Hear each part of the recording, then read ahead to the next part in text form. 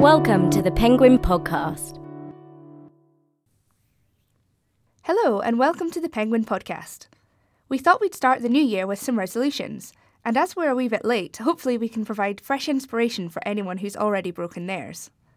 And what better way to start than with Judith O'Reilly, who's going to tell us all about her year of doing good. Following that, we have some motivating words for any smokers out there trying to quit, from no other than the worldwide director of Carr's Easyway International Limited. Next, we have a chat with Merle and Khan, our diet guinea pigs here at Penguin Towers, who fill us in on their success with the alternate day diet. And lastly, we have an inspiring extract from Susan Cain's heartfelt book, Quiet. So without further ado, I give you Judith O'Reilly. Hello and welcome to the Penguin Podcast. My name is Victoria Lyons and I work for Penguin Digital, and I'm joined with Judith O'Reilly, who's the author of A Year of Doing Good. Hi Judith. Hi Victoria. Great for you to come in today. Can you just tell us a bit about your book and why you started to do these good deeds? Well, every new year I make a resolution, and it's something like to get fit or to lose weight, and I never keep them. So this year I decided I would have a different kind of resolution. So I decided I wanted to be a better person, and I would do a good deed a day for a year. And astonishingly, I kept that one. Wow, gosh. So what did you find were the most effective good deeds that you did? Well, I did small good deeds and big ones. So the small ones would be something like clearing out a dead mouse from a mousetrap for a vegetarian friend, or mopping out a neighbour's loo that had been leaking, buying a stranger Sterident, looking for a lost dog, although I have to say I didn't find it. And then there were bigger good deeds, because I didn't want it to be a gimmick. I wanted to actually change the world, or my world anyway, for the better. So the bigger good deeds were things like I mentored a young man who dropped out of school and quit college, and I did creative writing every week with a disabled teenager who loved to write. And I gave a friend some respite. She's got an adopted child who's very needy, so I gave her a couple of hours off every week by taking that child for lunch and play. And I did set up something called the Jam Jar Army, which was a charity fundraising thing, which I'm delighted to say we're on more than £26,000 from that so far. Wow, that's amazing. And so these are quite big deeds that you've done. But does it matter that some of the good deeds are quite small, or are they overshadowed by the big ones? I would say forget David Cameron's Big Society. Think small and do good. I don't think there's anything wrong with thinking small. I think a kind word can make a big difference to someone when they're feeling low. And I'm willing to bet that people listening to this can think of someone in their circle, in their friends or family or neighbours, who are going through something like bereavement or sickness, or they're having a tough time at work. And I would say pick up the phone and call them and listen to what they have to say. And that is a good deed. Start 2013 off with a good deed. Yeah. And how do you think doing these good deeds has changed you as a person or the people around you? Well, I set off wanting to be a better person. And after a year, after 365 good deeds, I came to the conclusion actually I wasn't a better person. I was someone who had done 365 good deeds. But having said that, I think I had made a difference to the people who I had been involved with, and I had helped a bit. And I don't think you have to set out to volunteer every week in a charity shop. I think people can get put off by that because we're all so busy these days. We've got kids, we've got work. Just start out small. I mean, it's great if you can volunteer like that. And I did come across many, many people who were giving the most amazing amount of time, week in and week out. Astonishing. And people's motives are inspiring. it's almost like a marathon. You have to keep going. It is 365 good deeds. Yeah, you just had to, because I knew that if I didn't do it one day, that would be it. It would just all unravel and I'd just give up. And it is hard. I mean, if you get to the evening and you haven't done a good deed, it is hard when you'd rather be sitting there watching TV with a glass of wine to make yourself get up and go do something for someone else. But what I did find was that if I did that, I did feel energised. I did feel better about myself. And when I did some research into it, I had asked people that I was coming across, these volunteers, what they got out of it. And they were telling me that they felt better about themselves, that they really enjoyed it. They weren't saying that they got nothing out of it, that it was a tremendous sort of sacrifice on their part.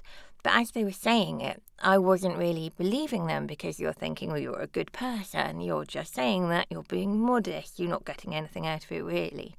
But you do get something out of it. There's something called the helper's high, so that you feel good about yourself because you're getting some chemical rush in your body that's a reward. So you are being rewarded biologically for doing good.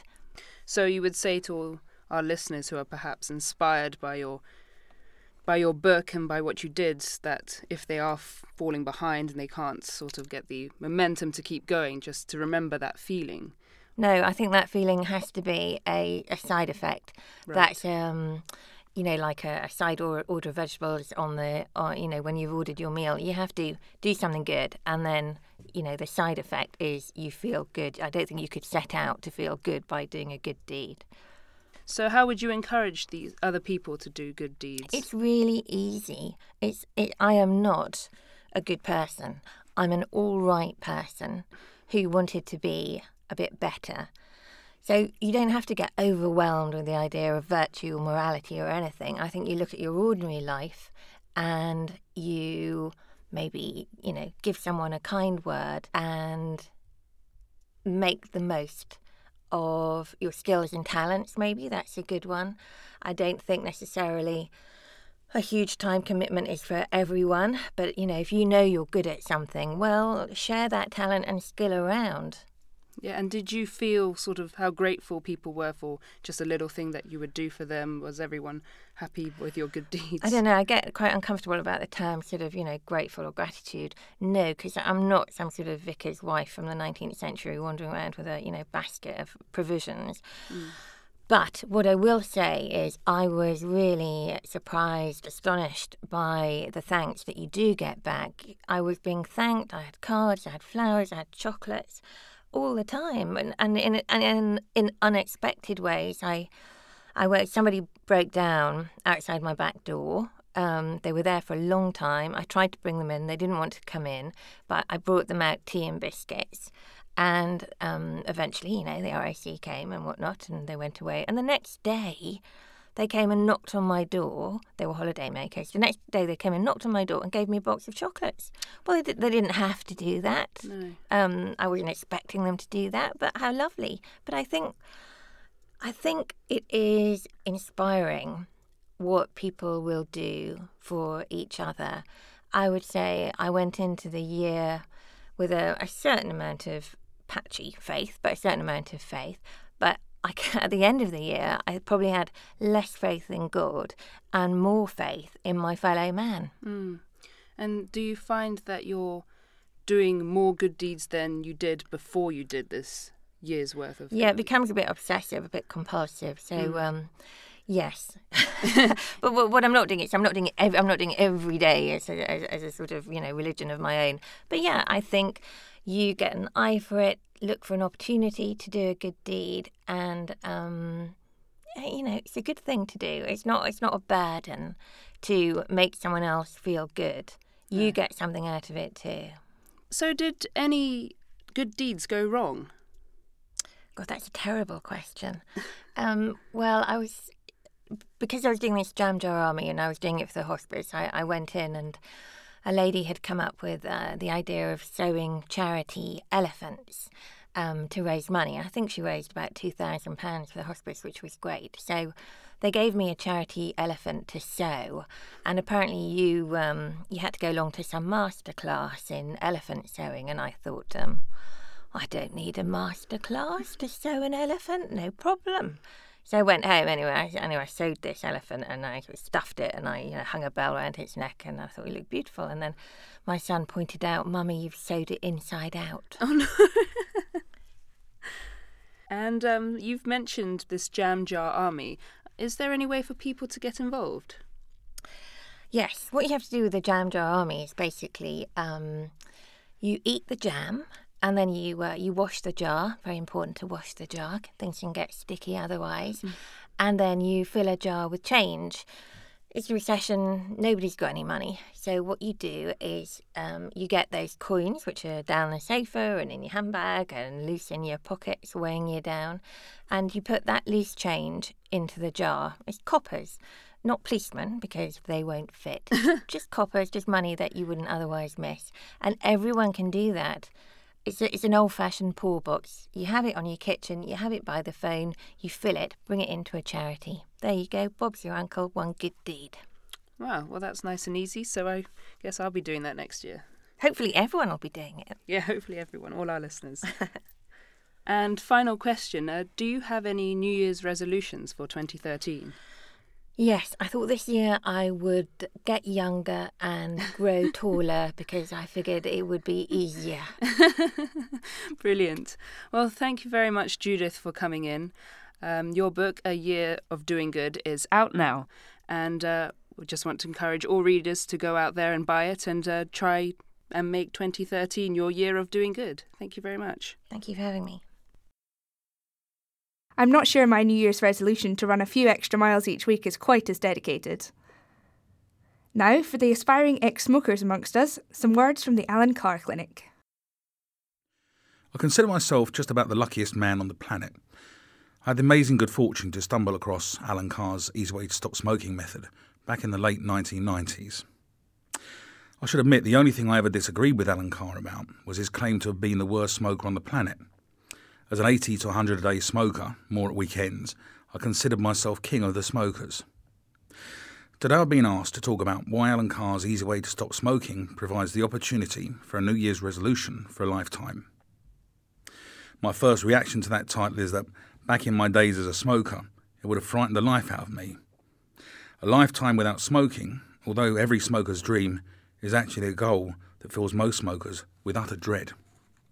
Our repeated failed attempts to quit smoking over the years that ended before they even started, or even worse, fell by the wayside after hours, days, or even months of torture and hell, have us convinced that any attempt to stop smoking is bound to involve pain and suffering and end in ultimate humiliation when we finally cave in and go back to smoking. If you're a smoker or a friend of a smoker, I have great news for you. It really doesn't have to be like that. I'll explain more about that later. Do you have plans to stop smoking as a New Year's resolution? Good on you. If you follow Alan Carr's simple steps, follow his simple instructions, then you're all set for freedom. Try not to expect a repeat of whatever you've experienced when you tried to stop smoking in the past. As I've mentioned, most of our previous attempts to stop smoking just reinforce the belief that it's difficult, painful, or even impossible to get free. Alan Carr addresses all other methods of stopping smoking collectively as the willpower method. They all tend to focus on telling smokers what they already know. You don't need anyone to tell you about the cost, the slavery, the health fears, the stigma of being a smoker. If those factors were going to help people to stop smoking, there wouldn't be a smoker left on the planet. We all know that stuff already. I was an expert at stopping smoking on the willpower method. Or I suppose I should say, I was an expert at not stopping smoking on the willpower method. Most of my attempts to stop smoking on New Year's Day ended before Big Ben had chimed its 12th bong. No matter how determined I seemed a few hours earlier, I always ended up thinking, oh well, it doesn't really count until the morning, I'll carry on smoking until I get to bed. The longest I managed to avoid smoking after waking up on New Year's Day was a few measly hours, and was only because it took that long to find a shop that was open on New Year's Day. I used to feel so useless and miserable. What a horrible start to the new year. In the end, I'd given up even trying to give up as a New Year's resolution. Why spoil the festive period by creating a feeling of doom and gloom? It's essential that you avoid that feeling. Make sure you enjoy the festive season and don't even give stopping smoking a second thought. All you need to do is decide when to start reading the book. Why not start today? Carry on smoking. Yes, I did say carry on smoking and follow the instructions. You don't need to stop smoking until you're absolutely ready. And I can assure you, by the end of the book, you'll be chomping at the bit to go through the ritual of smoking a final cigarette. Not with a feeling of doom and gloom, not suffering from feelings of terrible deprivation, but instead finding it not only easy to stop smoking, but thoroughly enjoyable and able to enjoy social occasions more, to handle stress better and find it easy to relax, and most importantly, easy to stay stopped. Once you understand how the smoking trap works, and once you realise that the really nasty, horrible symptoms you had in the past when you tried to stop smoking are not caused by nicotine withdrawal, which is actually just a mild, empty and secure feeling, but caused by the immense mental and physical reaction to that initial feeling, you have the key to freedom. You have felt real physical feelings in the past. The fact is, their cause is mainly psychological and not caused by nicotine withdrawal. That's great news for you. It means all you have to do is get your head right, and that's what Alan Carr's Easyway to Stop Smoking method does. If you have doubts about what I'm saying, about the cause of the horrible physical feelings you had in the past when you tried to stop smoking, and you don't quite accept that the real pain and suffering was not caused by nicotine withdrawal, but by your brain's reaction to nicotine withdrawal, think of this example for a moment. Imagine a young child, a toddler, playing with an amazing toy they've been given on Christmas morning. Imagine the child's parent calling him for lunch and the child's reluctance to leave his toy and go and endure lunch with the rest of the family. Now imagine the child's parent, eventually fed up of waiting and calling, taking the toy away. What happens to the child next is a huge physical reaction. Red face, bulging eyes, tears streaming down his face, a terrible piercing scream noise coming out of the child's mouth. These are real physical symptoms, not caused by any chemical physical withdrawal from the toy, but caused by a mental process. I want the toy. I can't have it. Urgh. This is exactly the same process as a smoker goes through when they attempt to stop smoking using the willpower method. It is caused by the smoker wanting a cigarette, not being allowed to have one. Grr, that terrible feeling. Do you see how that physical response is caused by the smoker feeling deprived? The longer the smoker feels deprived, the more powerful that feeling becomes. The reason a smoker feels deprived is because they believe they're getting some kind of pleasure, benefit, bonus or support from cigarettes. Issue by issue, Alan Carr's Easyway to Stop Smoking reverses that brainwashing. Therefore, the desire to smoke is removed, and there is no feeling of deprivation. That probably sounds too good to be true, but what have you got to lose? The book costs less than a couple of packets of cigarettes. It takes only a few hours, or days if you prefer, to read. You can read at your own pace, and carry on smoking while you do so. Like the smokers who attend Alan Carr's Easyway to Stop Smoking clinics throughout the UK and in more than 45 countries throughout the world, you carry on smoking until you feel ready to stop. We celebrate the 30th anniversary of Alan Carr's discovery of Easyway in 2013, and we remain so confident in the method that we still provide a money-back guarantee to those smokers who attend their clinics. If they don't stop smoking, their fee is refunded in full. The truth is, it's easy to stop smoking when you know how, and it takes just a handful of hours to achieve the correct frame of mind, effectively being trained to stop smoking while you carry on smoking. Because there is no feeling that you are missing out when you stop smoking with Alan Carr's Easyway, you can be sure that this New Year's resolution is not only one that will stand up and last the whole year, but also something to enjoy and celebrate for the rest of your life. It's natural to be nervous, so if you need a little reassurance, please check out the thousands and thousands of testimonials on alancarr.com or on our Alan Carr Facebook page. What better way can there be of beating the January blues than finally getting free from cigarettes? I know money's probably the last thing on your mind, one of your reasons for wanting to stop smoking. But as a fantastic bonus, by this time next year, you'll have tucked away enough money, £2,000 for a pack-a-day smoker, for whatever you really want for Christmas. Merry Christmas and happy smoke-free year from everybody at Alan Carr's Easyway to Stop Smoking. I'll certainly think twice before having a sneaky cigarette. Now we have a chat with Merle and Khan, our diet road testers, on their experience of the alternate day diet. Hello and welcome to the Penguin Podcast. My name's Danny and I've got Merle and Khan here talking to us about Dr. Johnson's alternate day diet.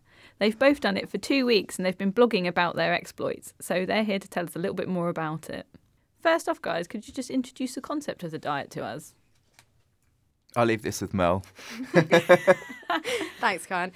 The concept is really quite simple. It's 1 day on and 1 day off, and that means that on the first day, you have to reduce the amount of calories, your sort of regular intake, by 20%. Yeah, it's right? 20% of your average calorie intake at rest. So for a woman, that would be around 500 calories, and so that can prove quite difficult. And then the next day is when you can eat exactly what you want.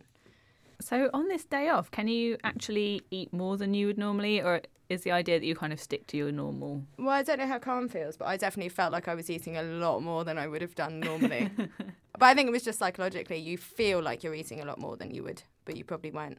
And I think as the diet goes on, the idea is that you actually require less and you're eating doesn't become the habit that it is normally. So you actually want to eat less and you want to eat more healthily. Yeah, you do, yeah. You definitely, your appetite goes, doesn't it? Yeah, but it does feel at the beginning that you're kind of gorging because you've deprived yourself for a whole day. Yeah, and I exactly. think as well, unlike other diets, because it does say you can eat whatever you want and you can drink. But you take that as literally is. Yeah, you do. So you kind of wake up and the first thing I was kind of thinking about is, right, I've got to get a sickly sweet coffee, and when you have your dinner, you just want to kind of chuck loads of carbs in. So definitely.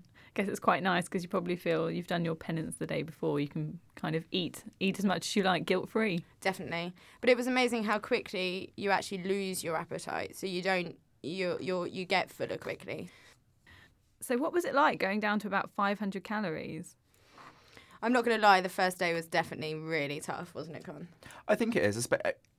You kind of want to ease yourself into it, but it's a bit like jumping off a cliff because you just go from a normal diet, especially the run up to Christmas when you're having a few evenings out and things are getting a bit drunken, let's say, to then just go into 500 calories a day is quite tough. Yeah. I don't think I've ever been so hungry as I was on that first day. Actually, yeah, the first couple of days were quite tough.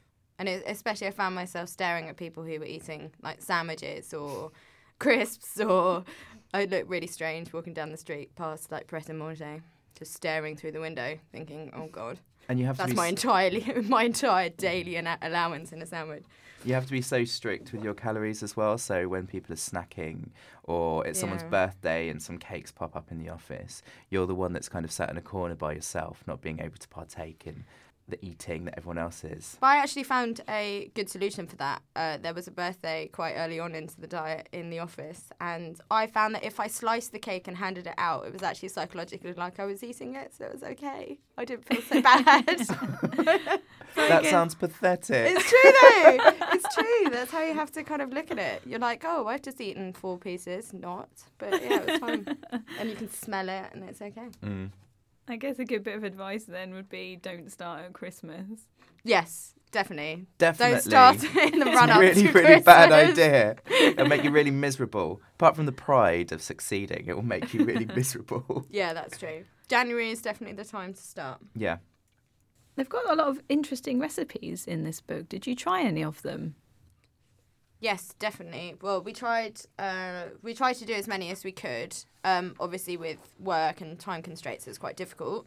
But we found that, I know that you probably did as well, Khan, that preparing on the weekends and then kind of you can roll it over. So a lot of them are soup recipes and very simple, really easy to follow, and you can roll that over. Yeah, absolutely.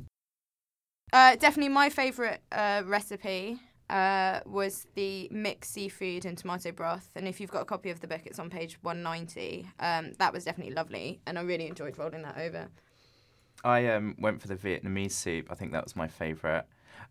Because it's a bit spicy, it feels like it's speeding up your metabolism, and also kind of you can spice some flavour to taste, so it's a bit more interesting than your average soup. So do you think, even though you're kind of having this day where you only have 500 calories, do you think you still felt quite healthy by the end of it? Definitely. I definitely didn't feel quite as full or as tired, actually, towards the sort of end of the first week. I felt more awake, which is surprising because I usually need about 15 cups of coffee before I'm even functional in the morning. Yeah, I'd have to agree. Well, that's one of the things. I like having really, really milky coffee, so I just completely cut that out. And sugar. Yeah, and I was functioning normally. And also you just feel less sluggish because you're just not putting as much in your body. So it gets to the stage where you get over this initial sense of hunger and you just feel empty, but you don't feel any less energetic for it. It just makes you feel like you've got a little bit more to give throughout the day as well. You don't kind of have that post-lunch slump. And definitely coming into the second week, I felt like on the off days, so when we were allowed to eat whatever we wanted, I actually was inclined not really. Where initially we were like, Byron Burger, here we come. Towards the end, sort of middle of the second week, I was kind of less inclined to do that and kind of stuck to salads or even sushi again and soups. And so it wasn't... I think it's definitely a lifestyle diet. Well, that's in the book regard. as well. It recommends that you do it as a lifestyle, not just for a 2-week period. So, yeah. Because I've definitely adjusted my eating habits since doing the diet. I think I have as well. I'm definitely more aware. And I've kind of tried to cut down on the food that I'm eating in January. Yeah. And this has been really, really helpful in order to do that. So I think it's really good. Even if you can't maintain it as a lifestyle, it's still a very, very good go-to book. Because if you want to just cut down for a couple of weeks, it's a really, really easy plan to follow. Yeah, and it does, there are benefits to it. I lost about 4 pounds. I think I lost a little over 4 pounds. Yeah, and that's easy going, and I don't feel like I missed out on anything really. I know the first couple of days were obviously quite tough, but other than that, it was quite easy. Oh. It's not like some of those diets that really challenge you and horrible side effects. It's the only diet around that there's some sort of reward to it as well. You really can, on those days when you eat what you want, you really can eat what you want. And you'd have to eat quite a bit for it to have a negative impact on the kind of 500 calorie days. Yeah, exactly.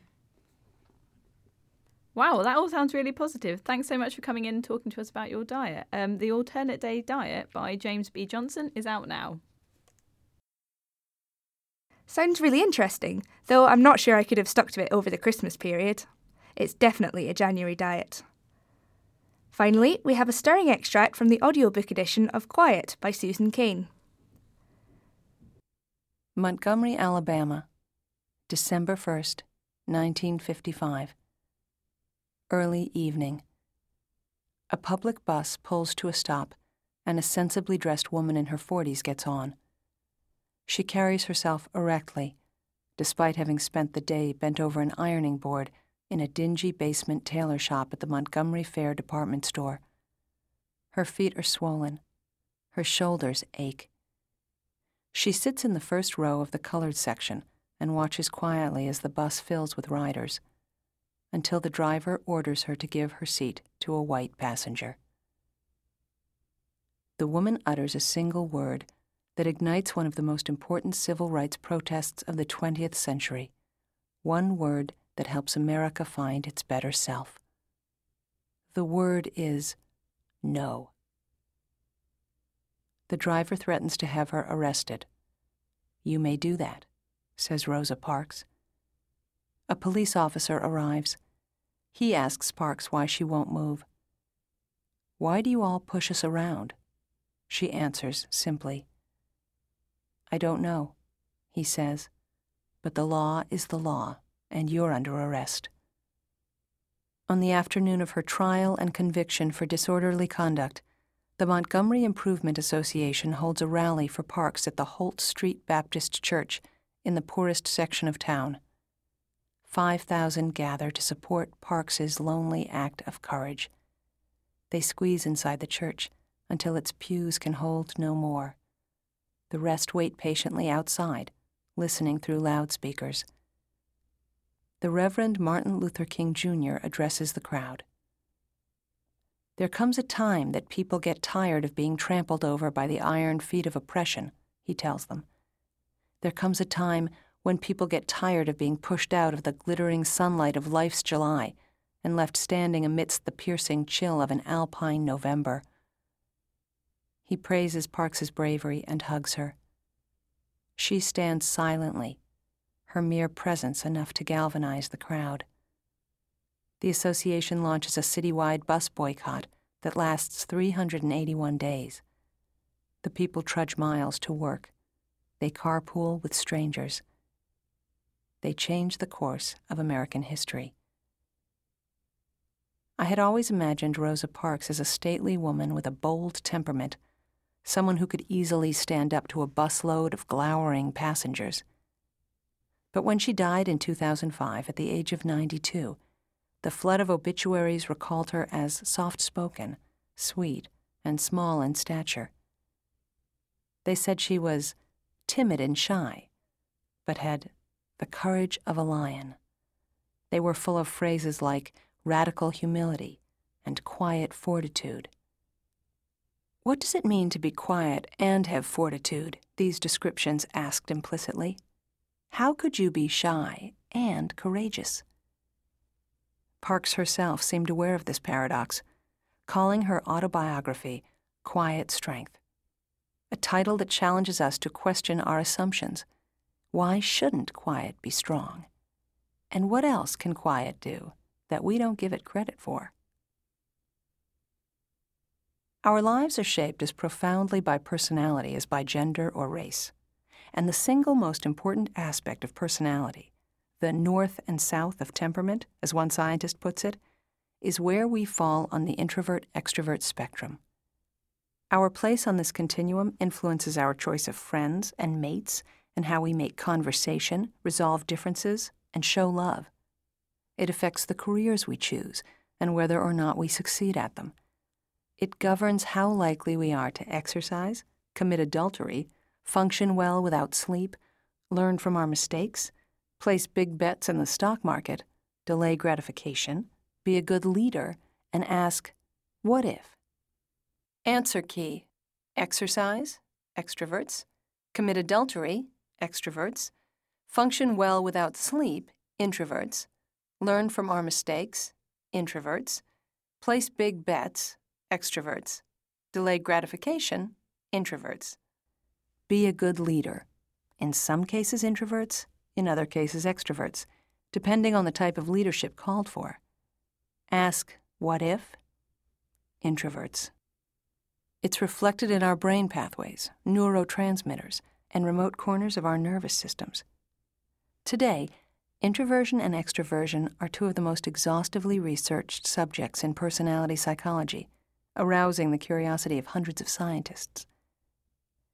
These researchers have made exciting discoveries, aided by the latest technology, but they're part of a long and storied tradition. Poets and philosophers have been thinking about introverts and extroverts since the dawn of recorded time.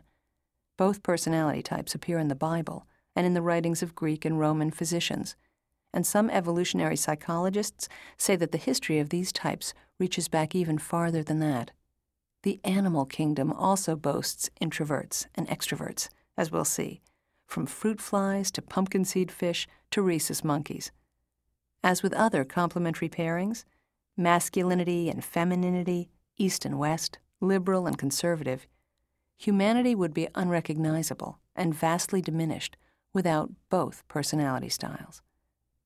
Take the partnership of Rosa Parks and Martin Luther King Jr. A formidable orator refusing to give up his seat on a segregated bus wouldn't have had the same effect as a modest woman who'd clearly prefer to keep silent, but for the exigencies of the situation. And Parks didn't have the stuff to thrill a crowd if she'd tried to stand up and announce that she had a dream. But with King's help, she didn't have to. Yet today, we make room for a remarkably narrow range of personality styles. We are told that to be great is to be bold. To be happy is to be sociable. We see ourselves as a nation of extroverts. which means that we've lost sight of who we really are. Depending on which study you consult, 1/3 to 1/2 of Americans are introverts. In other words, 1 out of every 2 or 3 people you know. Given that the United States is among the most extroverted of nations, the number must be at least as high in other parts of the world. If you're not an introvert yourself, you are surely raising, managing, married to, or coupled with one. And that's it from the Penguin Podcast. To find out more about the authors and books featured in this episode, visit the website thepenguinpodcast.co.uk. And if you have any comments or suggestions, you can email them to podcast@uk.penguingroup.com or find us on Twitter @penguinpodcast. You've been listening to the Penguin Podcast.